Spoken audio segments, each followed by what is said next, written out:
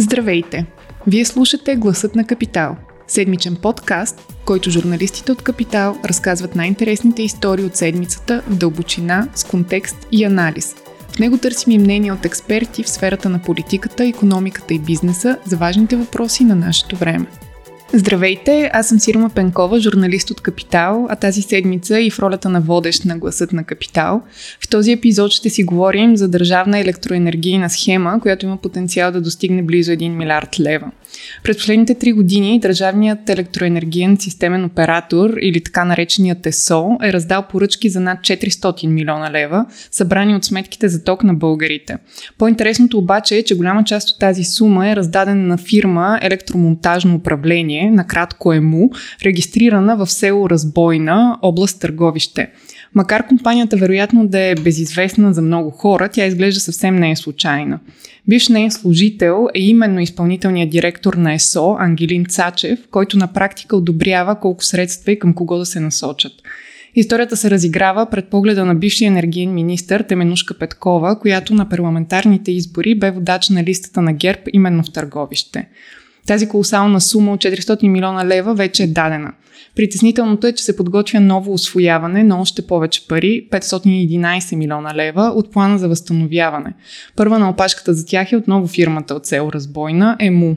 За да разкаже историята в детайли, разговаряме с Ивайло Станчев, редактор в Капитал. Здравей, Иво! Здравей, Сирима! Накратко може да представим случилото се като електроенергийна история за почти 1 милиард лева. Част от тези пари от вече 3 години се насочват към едни и същи лица и фирми, а друга част от тях предстои да им бъдат предоставени. Затова нека разкажем историята хронологично. Тя започва през 2018 година, когато Ангелин Цачев става изпълнителен директор на държавният електроенергиен системен оператор ЕСО. Тогава дори Валери Симеонов в интервю за БНТ го определя за притеснителна фигура, т.е. изглежда властта още тогава знае или подозира нещо. Затова първият логичен въпрос е как всъщност е избран и назначен Ангелин Цачев и какви са отговорностите му начело на електроенергийния системен оператор. Преди да започнем с историята, само ще отбележа, че милиардите в енергетиката не са нещо ново. Там по принцип нещата винаги се измерят в огромни суми, така че това, че говорим за близо 1 милиард лева, които са в центъра на тази история, не е прецедент. А самия Ангелин Цачев наистина влезе така доста изненадващо в ръководството на ЕСО през януари 2018 година, като тогава формалният мотив за рокадата беше изтекал мандат на предишния управителен съвет. Важно е да отбележим, че по това време рокадите в държавните дружества ставаха не с конкурси или по някакъв друг по-прозрачен способ, а с личното решение на енергийния министър или в конкретни случаи на Българския енергиен холдинг, който е принципал на всички държавни дружества. Така че Ангелин Цачев се появи на чело на ЕСО с едно протоколно решение, без никакви мотиви, без никакво обяснение. Неговата биография беше изключително скъдна. Към онзи момент почти нищо не знаехме, специално ние журналисти, които следим сектора за него, каква биография има, откъде идва и така нататък. Впоследствие се разбира, че е бил на някакво средно менеджерско ниво в Националната електрическа компания НЕК и в последствие в поделение на самото ЕСО. Такъв човек изведнъж застава начело на електроенергийен системен оператор, което за повечето хора най-вероятно нищо не говори, но това е първо една от най-богатите държавни фирми. Това е дружеството, което управлява цялата електроенергийна система на страната, в смисъл това дали да имаме ток или да нямаме, зависи именно от тази компания. Тя определя коя централа в кой момент колко ток да произвежда, коя да спре, коя да не спре, какъв износ ще има от България, какъв внос на ток ще има от България, изобщо цялото диспетчиране на мрежата. Реално под нейно ръководство работят всичките дружества на ЧЕС, на Енергопро, на ИВН, разпределението на ниско напрежение. Така че това е диригента на цялата система. Също така ЕСО беше, може би, най-популярна в близкото минало с раздаването на милиони за студен резерв, както знаем, на централи на Христо Ковачки и на Ахмед Доган. И друго, което има като много важна роля това предприятие, е, че то определя реално бъдещите инвестиции в сектора. В смисъл, то дава разрешение кой да построи соларна централа, кой да построи, ако щете, ядрена централа, каквото и да е, да се инвестира в сектора, става единствено и само след разрешение на това дружество, защото то казва къде може и къде не може да се строи. Така че ролята да сложиш някакъв човек от средните нива директно на на тази позиция, още тогава беше изненадваща. Имаше съмнение към онзи момент, че всичко се прави с някакси под диктовката на ДПС с цел именно раздаването на студен резерв. Но в последствие, както сега разбираме от тази схема, може би е имало и други интереси в тези рокади тогава. А като изпълнителен директор Ангелин Цачев, какви са неговите отговорности на тази длъжност? Като всеки един изпълнителен директор на търговско дружество взима реално оперативните решения за управление на това дружество. Тук имаме надзорен съвет, разбира се, който би трябвало да упражнява някакъв контрол върху неговите решения и така нататък, но чисто оперативно можем да кажем, че обществените поръчки се възлагат с неговия подпис, ако говорим конкретно за това. А и най-малкото, дори да има комисия по оценка на различни оферти вътре, така, бих могъл да предположа, че неговата дума със сигурност би натежала за един или за друг кандидат, ако трябва нещо да се прави, което между другото виждаме в последствие като поведение и като решения, които той издава, документи, които са публични и можем да съдим по тях, а има и много документи, които не са публични, които със сигурност биха разкрили доста повече информация. Така че ролята му като изпълнителен директор всъщност е повече от решаваща в конкретния случай. Като каза за автобиографията на Ангелин Цачев, тя включва всъщност и работата му от 2007 година до 2011 във фирмата ЕМУ, която се намира в село Разбойна, Търговище. Каква е историята всъщност на тази фирма и кой стои зад нея? Каква е основната й дейност съответно? По принцип, това е, как да кажем, наследник на едно времешните от социалистическо време държавни поделения за електромонтажно управление, които са били по области, клонове, може би, на някакво централно звено и са се грижили за поддръжка на електропреносната мрежа. Нещо съвсем нормално. През 90-те години повечето от тях биват приватизирани, някои фалират, някои продължават да съществуват. Интересното е, че има такива в момента няколко. В Велико Търново, в София има клонове, които продължават да носят това странно име ЕМУ, но конкретно тази от Търговище и по-специално село Разбойна, може би е най-успешната от всичките останали отломки от държавните мастодонти на времето. Първите данни, които успях да намеря, са някъде от 1994 година, когато Таню Танев, за който има в последствие сведения, че бил сътрудник на държавните служби за сигурност по времето на социализма, защото е бил общински съветник и по тази линия в Търговище е разсекретен. 1994 година той успява по все още не мога да кажа точно какъв начин да я приватизира, дали чрез миноритарни дялове. Не е станало чрез публичен търг за приватизация, но по някакви схеми се е получило така, че той успява да приватизира търговищкия клон на ЕМУ Шумен, което е било в случай ЕМУ Търговище от село Разбойна. Там му се намирала базата. И с годините така по един или друг начин човека успява да поддържа дружеството живо, успява да прави някакви инвестиции. Сега той има и доста разнороден бизнес, говоря за Таню Танев, занимава се с зърно, инвестиции в земи, може би над 20 фирми има в досието му в търговския регистър. Така че не се знае кое е било водещо през годините. Това е предмет на друг анализ. Факт е, че през годините след 2000-та година, когато вече имаме някаква по-голяма яснота за публични търгове и възлагане на различни дейности и поръчки, фирма ЕМУ Търговище така има един среден и долу-горе стабилен оборот от по няколко милиона лева на година. И всъщност интересното и големия скок при нея се случва точно след като бившият служител Ангелин Цачев влиза в ЕСО и започват тези големи раздавания там. Тоест, накратко да кажем, Таню Танев е бил работодател на сегашния изпълнителен директор на ЕСО Ангелин Цачев. Точно така, в продължение на 4 години от 2007 до 2011 година. В смисъл, това дори не е било толкова назад във времето. Тоест, в момента, когато Ангелин Цачев става изпълнителен директор на ЕСО през 2018 година, нещо, което се забелязва е, че поръчките към ЕМУ, бившия му работодател, като обем и брой се увеличават драстично. Всъщност, какви са тези поръчки, на каква стойност са те и изобщо как ЕМУ е избрана, какви са критериите? Тук има няколко линии, по които мога да разсъждаваме. Общо, ако погледнем, към момента сумата на раздадените поръчки към ЕМУ възлиза на 320 милиона лева, но има още едни 80 милиона, които са към фирма Impulse Co., която е доста така тясно свързана с ЕМУ, защото Първо, двете фирми са били акционери заедно в други дружества. Собственика на ЕМУ Таню Танев и собственика на Импулско са били управители на общи дружества. В смисъл, имали са отношения през годините, са участвали в консорциуми заедно. Доста дълга история имат обща. Така че може да кажем, нали, общата сума е около 400 милиона лева.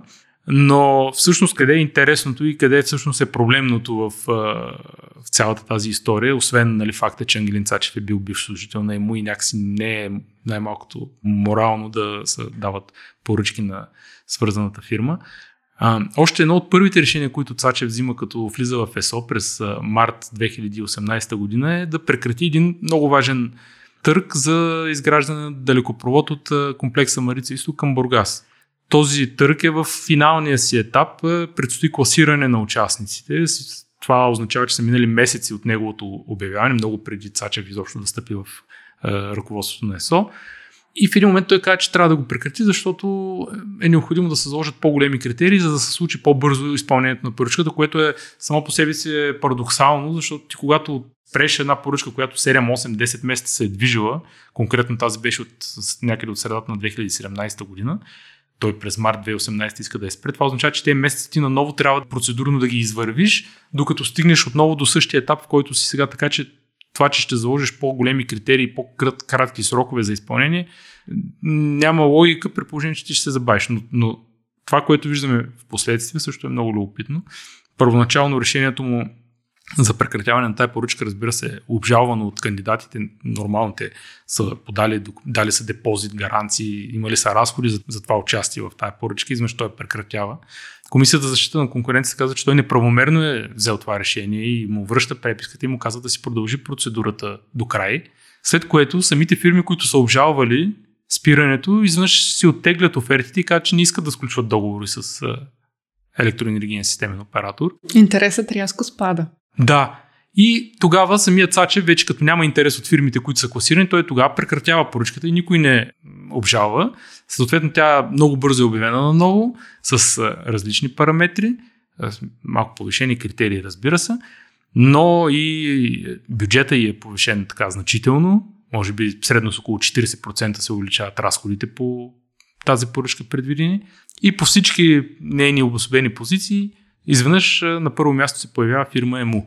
Това е първия сигнал, че доста силово тази фирма влиза в играта, докато всичко това се случва през 2018 година, въпросният Ангелин Цачев обявява нова обществена поръчка, именно тя е най-спорната в случая, за сключване на рамкови споразумения с избрани фирми, които в продължение на 4 години да извършват повтарящи се ремонти, общо взето казано по поддръжката на мрежата, ремонти тип, ако някъде се скъса, примерно при снеговалеж, отиде да оправят.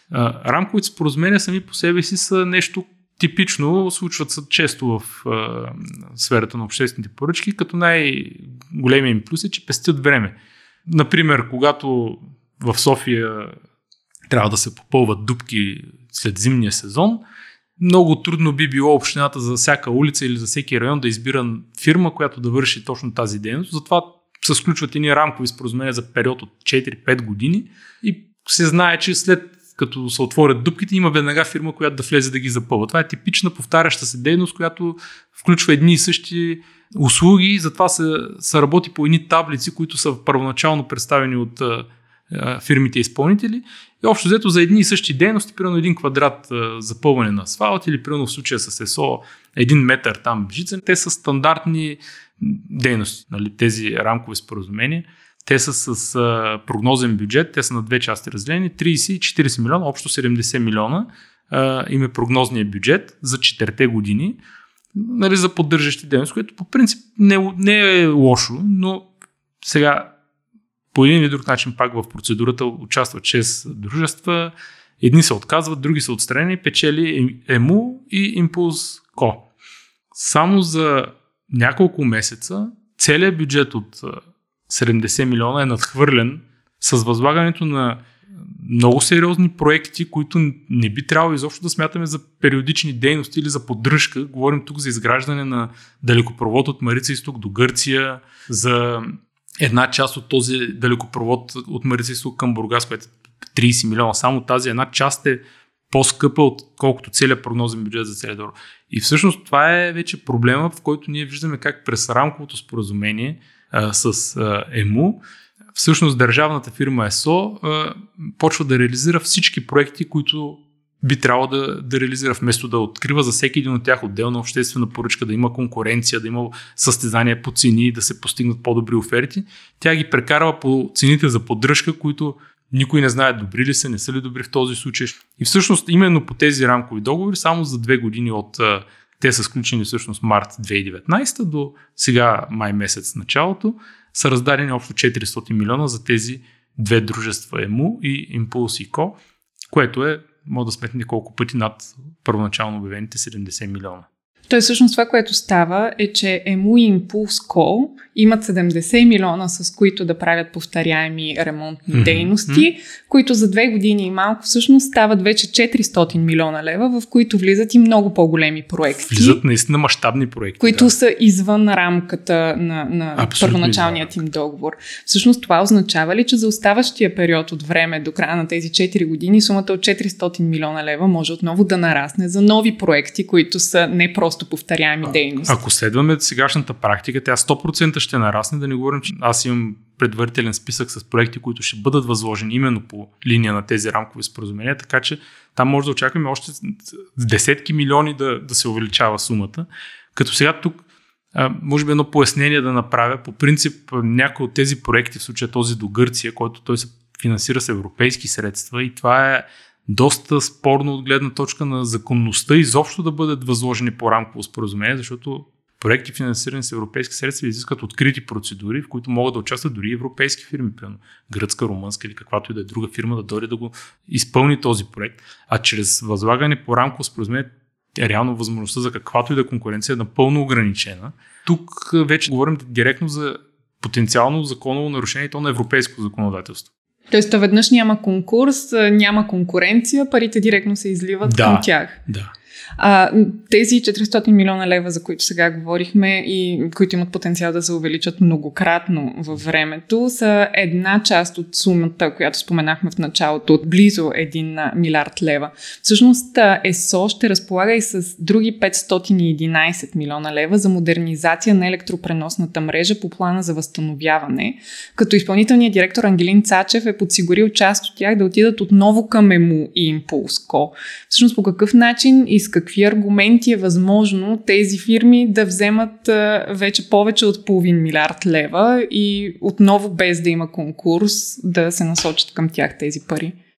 Първо да кажем, че проекта в плана за възстановяване сам по себе си може би не е лош, защото ние имаме нужда от модернизация на мрежата, най-малкото от дигитализация и нейното така наречено поумняване. Хората в Западна Европа говорят за смарт грид, автоматично управление и балансиране на електроенергийните потоци, особено когато имаме повече възобновяеми енергийни източници, като вятър и слънце, които са непостоянни и постоянно се променя производството. Не може един човек с една ръчка да ходи да включва и да изключва и сини копчета, някакви неща, както го правим в момента. Нужно е тези процеси да се автоматизират и това би било нещо наистина добро. Сега проблема е, че най-вероятно този проект за 511 милиона, включен в плана за възстановяване, дори да бъде одобрен от Европейската комисия, най-вероятно няма да постигне тези ефекти, които ние си представяме или поне очакваме да има. Как фирма ЕМУ ще се добере до тези пари? То е много просто. Пак през рамковите споразумения, за които говорихме до момента. Защо казвам това с такава увереност? Защото в самия план за възстановяване има приложение за всеки един от проектите, кой как ще се реализира във времето, по какъв начин и така нататък. Конкретно проектът на ЕСО ясно е записано, че за да се случи бързо, което е една от основните цели на плана за възстановяване, парите бързо да влязат в икономиката, ще се ползват рамкови споразумения. Това е записано в проекта, който ние ще изпратим в Брюксел. Сега ЕСО има въпросните рамкови споразумения, други няма, така че това първо стеснява кръга само до въпросните фирми ЕМУ и Импулс и Ко.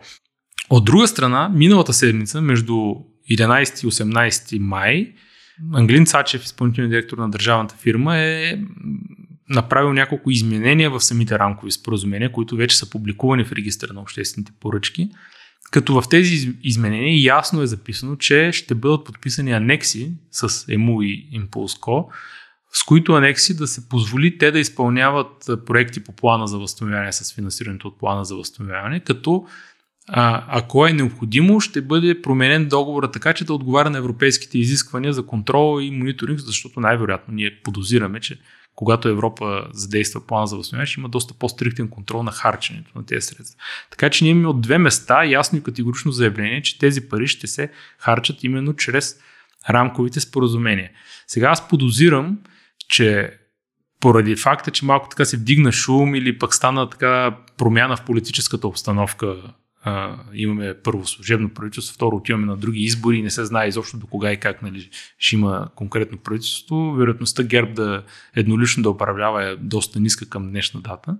Паралелно с всичко това, което се е случило с рамковите споразумения, осигуряването на възможност плана за възстановяване да бъде включен в тях, Ангелин Цачев е регистрирал дъщерно дружество на Електроенергийния системен оператор, създава е ново държавно дружество под шапката на ЕСО, което по всичко личи, по документацията, изобщо предмета на дейност и начина, по който е структурирано, че ще се използва на принципа, на който в момента Агенция пътна инфраструктура използва държавната автомагистрали, за да строи магистрала Хемус. Какво имам предвид? Имам предвид така наречените инхаус поръчки.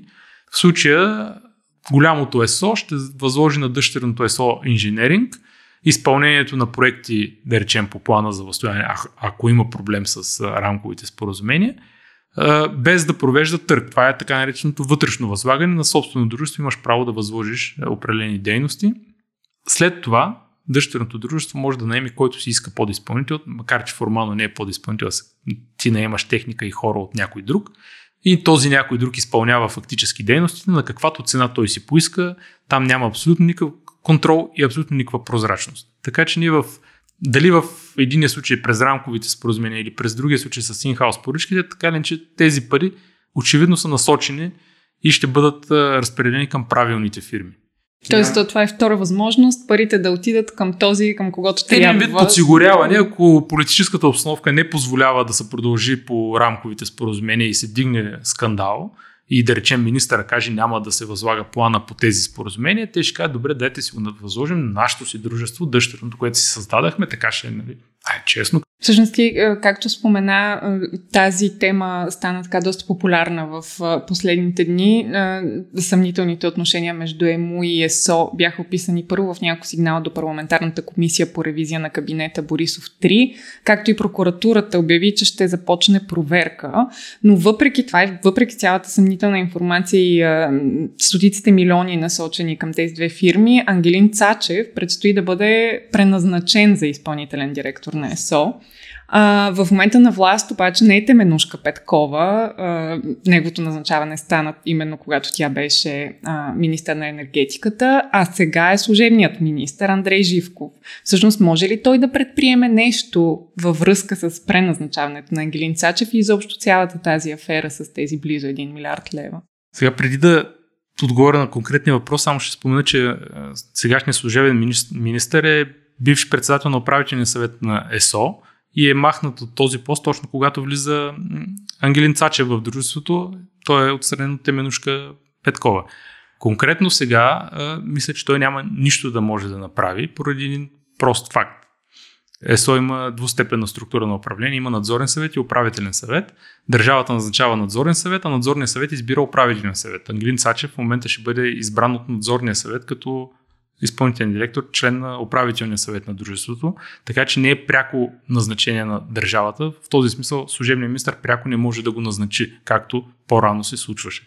В февруари месец, когато ГЕРБ все още бяха на власт, бяха задвижени всички процедури за смени на ръководство на държавните дружества в енергетиката. Те са по новия закон за управление на публичните предприятия и предвиждат това да стане с конкурс. Където логиката е, че един път назначен с конкурс, директора не може по политически причини да бъде сменен, което по принцип на теория е хубаво. На практика те си преназначиха с тези конкурси до сегашните политически назначения и ги бетонираха за следващата власт, реално няма да може да ги смени, защото те вече ще бъдат назначени с конкурс. Докато конкретно за ЕСО вървеше конкурса за нов надзорен съвет, стария надзорен съвет обяви вътрешен конкурс за нов управителен съвет. И реално погледнато сега новия надзорен съвет, който е вписан от 21 май, който до голяма степен преповтаря стария, плюс един нов човек, който той пак е свързан с ЕМУ, ще назначи управителен съвет от проведения от стария надзорен съвет конкурс. Тук ролята на държавата, в смисъл до служебното правителство или до следващото правителство, сведена до, бих казал, до абсолютния минимум, защото новия надзорен съвет и стария надзорен съвет на ЕСО са приближени и много верни до ГЕРБ хора. Когато те са вписани в търговски регистър и ти нямаш правно основание да ги смениш, няма как да влияеш на тяхното решение кой ще е изпълнителният директор на ЕСО, в случая Ангелин Цачев. А защо казвам близки до тези хора? Защото двама от членовете са си същите, които бяха и в предишния надзорен съвет, а други двама са първо помежду си обвързани. Единият се казва Александър Тричков, другия беше Попов.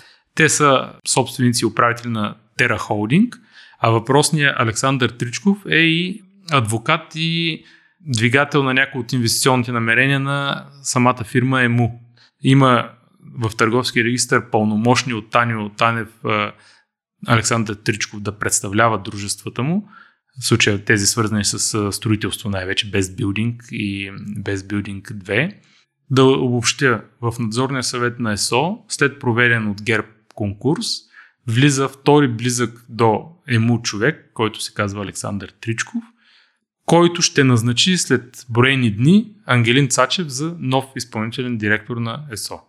Това е извън сферата на влияние на служебния министър в момента. Поради законовите изисквания на закона за управление на публичните предприятия, тези назначения вече да стават с конкурс. В момента можем да кажем, че единствено прокуратурата е тази, която може да предприеме някакви следващи стъпки по това, което се случва. Да, като аз мога да допускам, че нейните правомощия са по-скоро в начин на харчене на средствата, а не в назначенията и управлението на дружеството. По-скоро договорите за обществени поръчки тя може да разгледа.